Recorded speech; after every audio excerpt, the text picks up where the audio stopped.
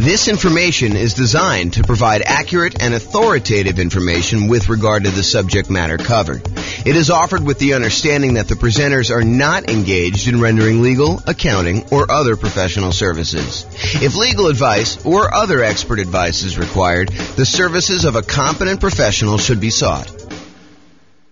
Welcome to the Renton Real Estate Investing and Real Estate Financial Planning Podcast. Learn all about investing in real estate in Renton, Washington, with a combination of real estate financial planning and modeling with numbers specific to Renton, plus syndicated, more generalized recordings of live and pre-recorded real estate investing classes. Not all of them specific to Renton. Be sure to stay tuned after the podcast for a message from our sponsors. Well, good morning and welcome, everyone. I am your host, James Orr, and today we have a very interesting class. I think this is going to be a short class, but what it's about is covering the non-loan specific, loan comparison, loan cost characteristics of choosing a lender.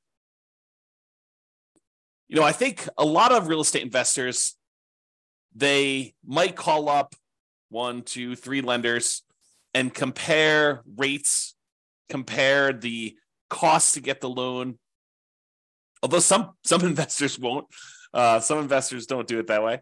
But I think a lot of investors will. A lot of investors will call, 1 or 2 or 3 lenders that they've gotten recommendations from, either from their other real estate investor friends or their real estate agent or their banking relationships that they have existing.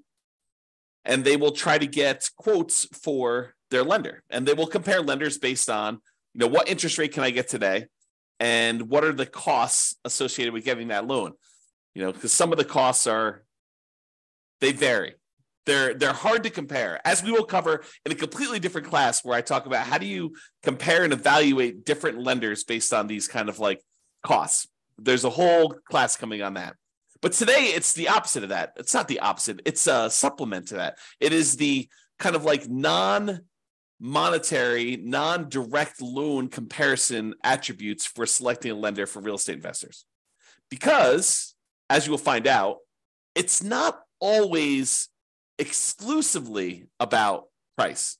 It's not always exclusively about the interest rate. It's not always exclusively about the cost of the lender. There are non-financial selection criteria for choosing a lender to work with as a real estate investor. We'll cover all the financial selection stuff in the class where we talk about how to evaluate mortgages comparing lenders. I'm not going to go over that today because we'll cover that very specifically. But really, this is stuff like, how do you find a good fit for your dream team? How do you find someone who understands and works with your goals, right? So you don't want to go out there and just choose a lender that has the absolute lowest price. If you need help with someone who's going to sit down with you and make a plan with you and help you understand what it's going to take for you to be able to buy 10 properties or 15 properties over the next whatever time period you're doing it. If you're doing Nomad, if you're trying to buy 10 properties, 1 per year, a lender who's going to sit down with you and work through that math and help you understand debt to income. And is this property going to help you get there, or is it going to really hurt you, or is it going to limit your ability to buy the next property? Someone who really understands your situation and is willing to assist you as part of your dream team, part of your advisory council. If you think of this as running a real estate investing business, this is sort of like your board of directors, your set of advisors who is assisting you in doing that. So sometimes you'll have 3 lenders that you're considering, and they're all relatively close on price. Maybe they're off by, $500, $1,000, maybe $2,000. And, one of them is just far and away a much better team member. They want to see you be successful. They're like, hey, come on in. Let's go over all your numbers. Let's go over like a plan to get you where you want to be with, the 15 properties or the 20 properties or the 5 properties or 100 doors or whatever it is that you're trying to accomplish. They're on your side. They're part of your team. They want to help you succeed and understand what it's going to take for you to get there financially. You're not just guessing and researching online and trying to figure out what applies to you and what doesn't apply to you. They're an expert in their getting loans and brokering loans, and they're going to assist you in understanding what you need to do that. And maybe they happen to be the cheapest one. But as you'll probably discover, I think this is just how it is, that they will probably not be the cheapest one. They'll be the one that's $1,000 more or $2,000 more. And then you got to decide, are you willing to pay a small premium in order to have a team member who is helping you achieve your overall goal and not just choose the cheapest one? And that's something you need to decide. But it's not always about price. It's not always about being the cheapest one. It's not always being about, the other thing. It's sometimes about the value you're getting for paying this person as part of your team. So I think one of the factors, one of the non-financial, non-monetary reasons for selecting a lender is, are they a good advisor as part of your team helping you achieve your specific goals? Do they have expertise in that? Are they willing to sit down with you? Are they willing to help you? Are they willing to work with you in order to achieve your goals? So that's one factor. Are they a good dream team member? Number two, overlays. So an overlay is an additional criteria, an additional restriction that lenders place on loan products that their company usually sells that is different than the baseline criteria. So for example, for doing a FHA loan, let's say the credit score typically for doing the FHA cuts off at 620. And I don't know that from memory. You'd have to go look it up. But let's say it does. Let's say it cuts off at 620. A single lender can choose to make their company safer, to make sure that the loans that they're underwriting perform a little bit better. They could say, our minimum credit score for doing an FHA loan is not 620. 620 is what FHA will accept, but we are going to require 640. They've added an additional overlay on top of the criteria that FHA has set, and that they're making it a little bit more conservative, a little stricter for you to get that loan.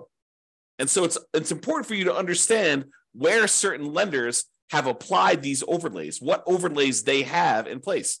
And some lenders really know these, right? They're like, hey, listen, traditionally, if you go straight to FHA or you go to another lender, they're going to say it's 620. For us, it's 640. And they'll tell you up front. Other lenders may not know. They may not understand all of their overlays and where they differ, especially new lenders who haven't been in the industry that long and don't have a wide kind of like swath of experience to be able to say, this is different than where I was in my last company. Because they may be telling somebody, that this is the rule, but the rule is really specific to their own company. It may not be the generic rule for the entire industry, and theirs may be different than what the industry standard is. So dream team member, whether they're going to be a good part of your dream team, and overlays. Another factor, like not specific to the interest rate or cost of getting the loan, that you may want to consider. It's not always about price. And the next one, some people may kind of like poo-poo this away, but personality. If you call up a lender and they make you feel like an idiot, maybe you want to choose another lender, even if they are $500 cheaper or $1,000 cheaper.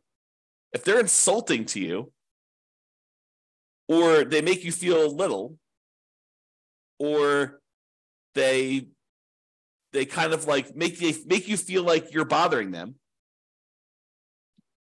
then maybe you choose someone else who doesn't make you feel that way.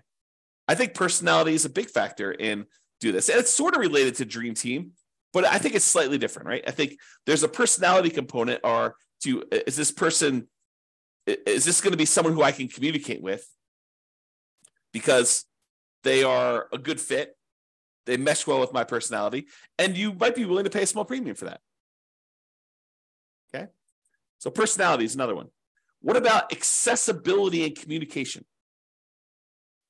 I had a couple lenders. A client of mine was trying to use, a couple of clients of mine were trying to use a lender. And this was during a time when the market was ridiculously hot. We were like getting 20 offers on properties. And so you had to be like very aggressive. And sometimes you're doing things like after work and you're trying to call a lender to get a lender letter so that you could actually submit your offer and be competitive. And you're competing against, I don't know, sometimes 5, 10, sometimes 20 offers on properties. And you really wanted to come across with your best foot forward and kind of be a strong candidate. And so early on in the process with this particular buyer who wanted to use this particular lender, I call up the lender. I say, hey, listen, we're going to be going out looking at properties tonight. Can I get your cell phone in case we're ready to write an offer so I can get a lender letter from you so we can make our offer, make this buyer look as strong as possible and hopefully get their offer accepted. And he's like, no, I will not give you my cell phone. I only work 8 to 5. This was a bank. This was a local bank, but I only work 8 to 5. I don't give out my phone after hours. I said, okay. I appreciate you letting me know that. And he proceeded to use a different lender because this particular guy was not willing to be accessible. And I get it. I mean, as a real estate broker, and if you're a real estate investor and you don't understand this is probably an important thing for you to understand as well. But as a real estate broker, I'll give you another example related to this. So my wife and I were about to celebrate our 26th wedding anniversary, married 26 years at the time. We're married longer than that now. And so we had planned on doing, something fun for our 26th wedding anniversary, kind of go out to dinner and stuff like that. And the client we had been working with to kind of look at several properties called us and said, hey, listen, a property just hit the market. They don't know it's our anniversary, right? They have no idea. They call us up at like 6:00. Hey, this property just hit the market and really hot market. And I know we've been looking for a while, but I think this one might be the one. Can we go look at this? And so what do? I mean, you're planning on going out with your wife to celebrate your 26th wedding anniversary. It's not like a national holiday. They had no idea. But, I think there's part of me thinks that there's a fiduciary obligation as a real estate broker where you have to do what's in the best interest of the client. And in this case, it probably was in their best interest to go see this property. And so that they didn't miss it. Now, you could argue, hey, James, get someone else to cover for your business. Yeah, that's definitely a possibility. You could have done something like that. But there's this weird sort of like inconvenience of you had planned on doing something for your wedding anniversary, and someone calls up last minute and they're like, hey, I really need something, and it needs to be now because if we wait till tomorrow, they could have 27 offers. And if we get an offer in tonight, there could only be 6 offers. And if we make an offer that's really, really compelling and, that makes sense, it could make it to our advantage to do this offer right now. And so there's this kind of weird trade-off between being available, being accessible, being kind of someone who jumps and does what needs to get done in order to get offer accepted versus, nope, I don't take calls after 5. Kind of an interesting thing. So maybe for you, accessibility could be an issue, or it could not be an issue. You're like, hey, listen, I get it. I'm the type of person that I'll wait till the next day. If we don't get this one, that's just the cost of doing business. If that's you, that's fine. And maybe it doesn't matter. But some people, it does matter. And that could be a selection criteria. How accessible are they? How communicative are they? And a lot of times for communication, you won't know until after you're done with the transaction, after you're done with the first one. Although you can get some hints early on.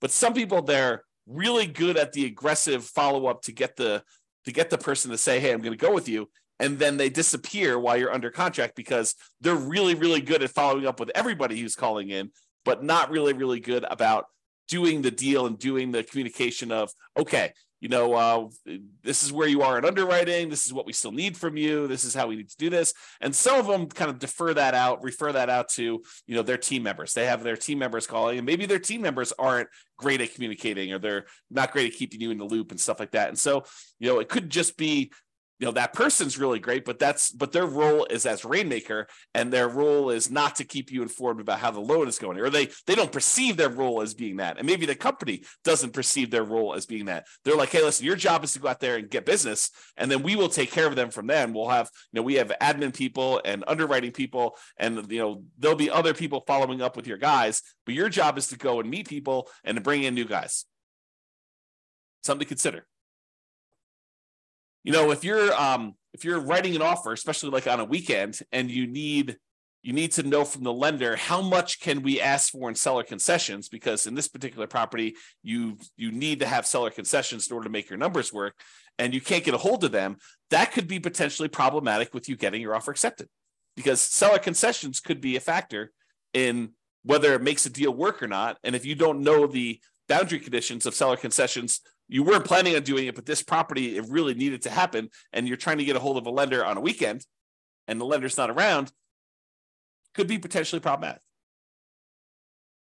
So That's important to understand. This reminds me, I think we're going to cover this very briefly here in a second, but it reminds me, I'll make this point now. Just because someone is really, really good at explaining to you the loan programs does not mean they're good elsewhere. Someone who has knowledge, and this is more of a generalized thing in life, right? I teach a lot of real estate investor classes. And so when I'm up in front of the room, if I'm really good at presenting class content, which you may or may not think that I am, but if I'm really, really good at presenting class content, people automatically assume that means I'm a good real estate broker, which may not be true. Think about that, right? The skill of being a good stand up in front of the room, class teacher, presenter sort of person does not necessarily mean that I am a good fill out a contract, understand contract law, understand showing properties, be able to get you in there, good negotiator, understanding market stats, although market stats might be part of the presentation skill set, or being able to analyze what the market stats mean. Like the skill sets for those different things, they don't necessarily lead A to B.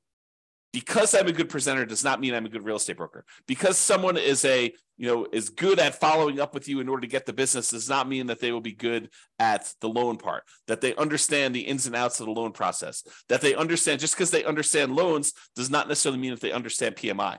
Just because they understand kind of like generic loan stuff and like what it takes for you to get pre-approved does not necessarily mean that they are going to be good at helping you structure your plan for 20 properties.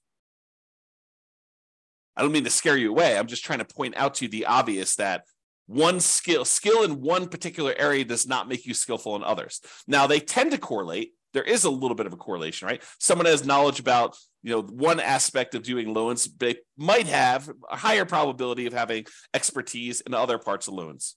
But use like a sports analogy.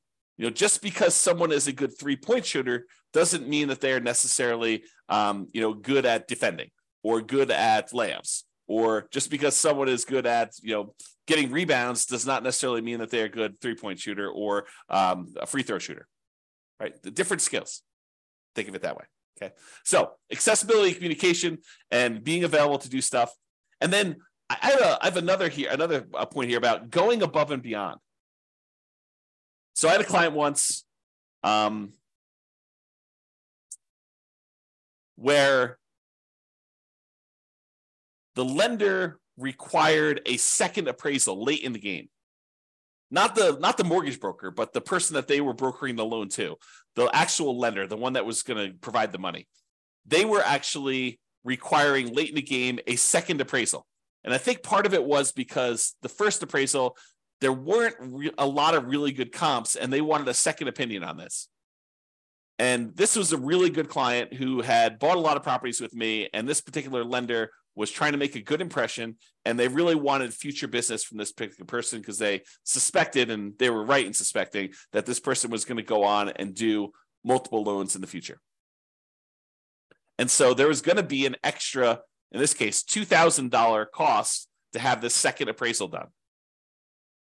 And the mortgage broker ate that $2,000 cost. They paid it.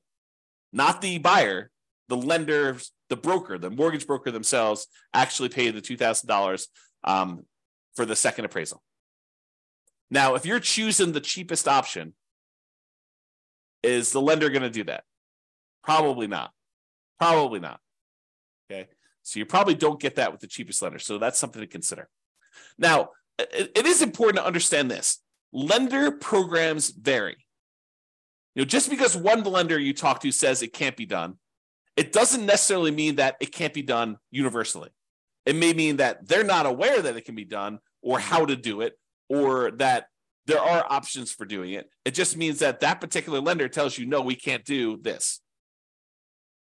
Different lenders have different loan programs, in case you did not know that. So not every lender has every loan program.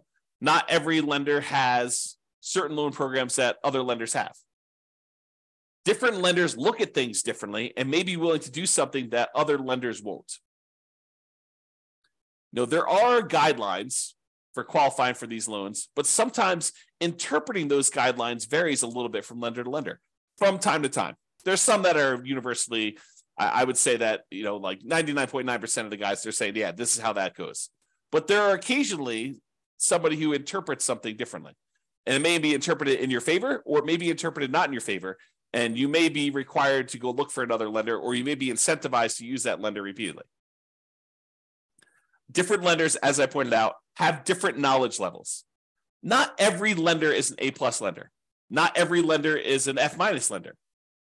Just like there are good attorneys and bad attorneys, and good real estate agents and bad real estate agents, and good priests and bad priests, and good football players and bad football players, there's a range of skill levels out there, and you should realize that that does apply to lenders. Some of them really know their stuff and are awesome to work with. Some of them are brand new and they're super sincere and they really want to do a good job, but they just don't have the knowledge level yet. And you may be still willing to work with them and just kind of realize that they are new. And they may ultimately be amazing members of your team. Or they may not be. They may be out of the business in 3 months and, you're part of the wake of disaster that was left over, all the carnage from their 3 months in the business, right? You just don't know. So when I talk about lender programs in the future, and when I talk about all the different programs and stuff like that, what I'm talking about is primarily what most lenders will do. There probably are some loans that I'm not covering because I don't know much about them. Just like some lenders don't know about some loan programs. I have blind spots as well. Okay? So, in conclusion, if you need a specific loan, select the lender that offers that loan. Don't say, oh, my selection criteria is this, but then I only have one lender that's willing to do this particular loan program. You got to go with that lender, right? So I think that trumps a lot of different things. However, if several lenders offer that loan, you'll want to select the lender for your dream team. And comparing interest rates and costs to get the loan, they matter totally. And we're going to cover that in a separate class. It's that important. There's kind of like a separate class on how do you compare loan A to loan B to loan C, especially when they don't all call everything the same. And sometimes they have different interest rates with different costs. And how do you actually do that analysis? So we've got a whole separate class coming on that. But there are other non-financial aspects to considering a lender, and that's what we hopefully covered today to give you some insight as to some other things you'll want to consider. And if you have some other ones, maybe point out to me some ones that you have that might be good there too. That's all I got for you. This has been James Orr. Hope you have a great day. Bye-bye for now. With home prices up, mortgage interest rates up, and rents up but not quite enough to counteract the higher prices and interest rates, cash flow on rental properties in Renton is harder than ever. Book a call with the Real Estate Financial Planner to apply our proprietary 88 strategies to improve cash flow on your rentals. See the show notes for a link to schedule your call and improve your cash flow today. If you're a real estate agent, lender, or professional in Renton that wants to help our real estate investor listeners, consider reaching out to learn about collaboration opportunities with this podcast. We'd love to add more value to our listeners by having you assist our investors buy, sell, and finance their real estate investments. See the show notes to schedule a call to discuss collaboration opportunities.